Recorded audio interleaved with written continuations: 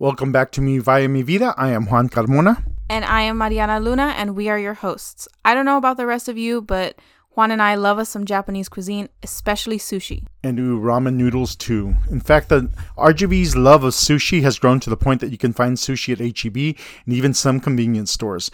There are also sushi restaurants and noodle bars popping up throughout the valley. For some of you in the RGV, this proliferation of Japanese cuisine and culture might seem something very recent, but that is not actually the case. So in this episode, we are going to share with you the history of Japanese in the Rio Grande Valley. For those of you who attended our little talk at the Wasako Museum over Tom Mayfield and the San Juan Hotel, this is the episode that we were discussing. Also, there are a lot of Japanese names in this episode, and me and Juan are going to do our best at the pronunciations. We apologize in advance if we butcher some names.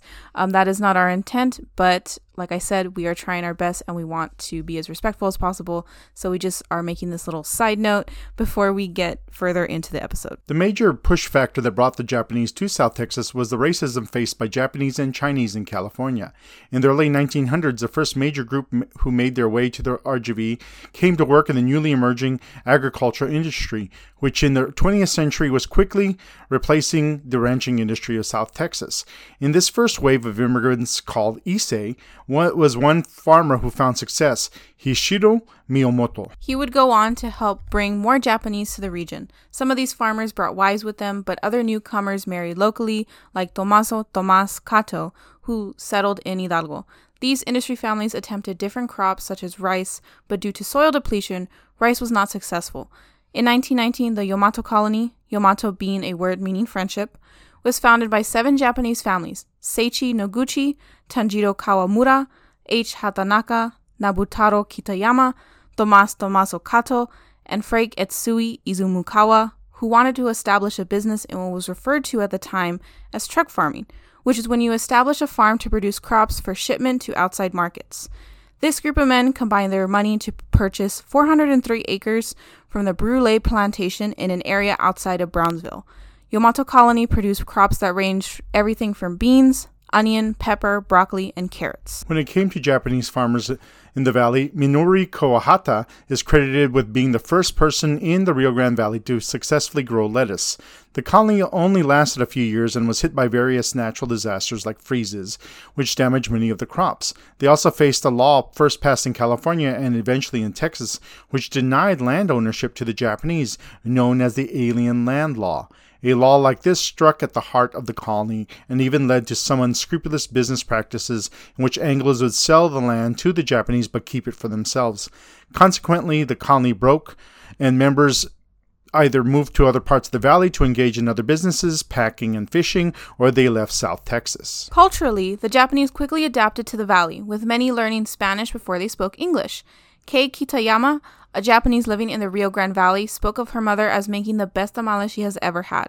Indeed, some of those who settled in the Rio Grande Valley remain here and are part of the colorful Rio Grande Valley community. The Rio Grande Valley area west of Brownsville was a particularly popular destination due to its mild climate and undeveloped yet fertile farmland. One migrant to the valley was Uichi Shimotsu, who settled near McAllen after graduating from a Colorado agricultural college. In 1916, he returned to Japan to bring Takaku Tsuchi back to Texas as his wife. Other Japanese families settled in scattered parts of the valley, farming mostly cotton in the summer and vegetables in the winter. Although separated by miles of rough roads and farmland, they congregated on special holidays to eat, drink, and socialize.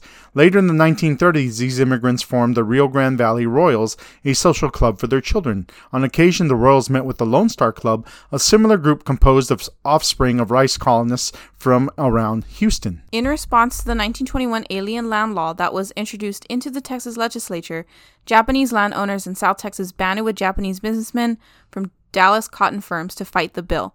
Their leader was Saburo Arai, a well-respected nurseryman from Houston who provided letters of support from Anglo-Texans and who testified for the group before a Senate committee. Although legislation eventually passed, a compromise was struck allowing Japanese currently living in Texas to keep their land and to purchase more in the future. Still, the Texas land law accomplished its intent. With no prospect of owning land, few Japanese newcomers were attracted to the state. In 1924, the final blow came at the national level when Congress passed the Johnson-Reed Act, halting all immigration of Japanese into the United States. Also, in January 1921, during that same political climate, the Harlingen American Legion Post gathered a hostile crowd at the city's train station, warning off a group of Japanese who were attempting to disembark and forcing them to leave the city.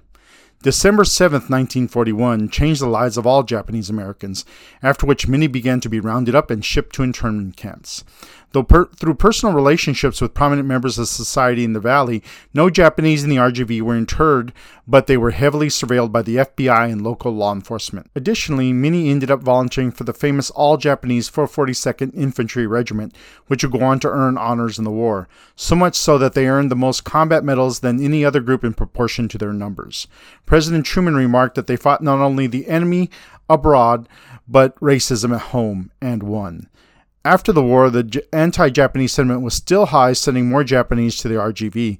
Indeed, when those Japanese that were interned in Crystal City, Texas, were finally released, they made their way to the RGV due to families and friends' invitations. When doing this research, we came across an article from the Monitor on December 8, 2007 by Travis Whitehead called Japanese Farmers Made Significant Contributions to Valley History, which provided a lot of great quotes from Japanese residents of the RGV we thought we would share with you. Happy Kitayama remembers spending the long hot hours farming his own 350 acres and the other property he leased around Donna. Cotton was one of our main crops. Happy Kitayama's father came from Hiroshima in 1903 after working in the pineapple industry in Hawaii. Happy was born near San Benito. We grew everything, said his wife, Kei Iku Kitayama. He had a lot of vegetables, too, like cabbage, onion, carrots, pepper, broccoli, you name it. Kei and Happy are both children of Japanese immigrants. They are among a small group of lifelong Rio Grande Valley residents of Japanese descent who made significant contributions to local history. Carl Utsuki was born in a small town near Beaumont, but moved with his family to the valley when he was only 3 months old. I think we stayed in Mercedes until 1942, then we moved to San Benito, and we farmed the Oyama's land. It was long hours. Otsuki attended San Benito High School, where he excelled in sports and met Faye Wood, who would later become his wife. He later continued his education on an athletic scholarship. Although Faye Utsuki says intermarriages were not very accepted at the time, neither she nor Carl encountered much discrimination. Carl's parents had both died by that time, and his wife's parents loved him.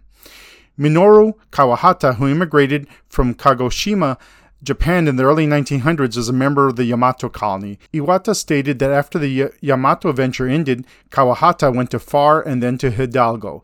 His daughter Rose Sakai, who remembers him as Jimmy, said a man cheated him. He had bought land with an Anglo, and at that time the Japanese people could not buy land. It was restricted. And he bought it with an Anglo, and he cheated him and put it in his name. He never really spoke to that man again.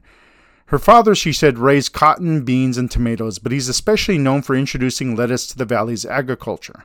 Iwata stated that hardships led Sakai's father to do the impossible. When other farmers of the valley stated dogmatically that you can't plant lettuce successfully in the Rio Grande Valley, he refused to listen. He planted the crop on his Hidalgo farm and produced excellent lettuce, each acre yielding from 250 to 300 crates of the green gold. Sakai said her father went to grammar school long enough to learn to read and write in English. He really wanted to learn the language, and so he learned to read and write and to read the newspaper. Her father became Americanized in more ways than one. He named one of his sons Benjamin after a cartoon character named Ben Gump. He was from a country that didn't even have funnies in the newspapers. I thought that was really interesting, she said. So one thing that I thought about when doing this episode is that it's pretty fascinating how at times the valley was a safe haven for groups facing discrimination in other parts of the country, such as runaway enslaved people before and during the Civil War, and now Japanese fleeing from California. Yes, indeed. The more we look into the history of the valley, the more we can see all the different groups of people who have contributed to the unique border culture that we live in today.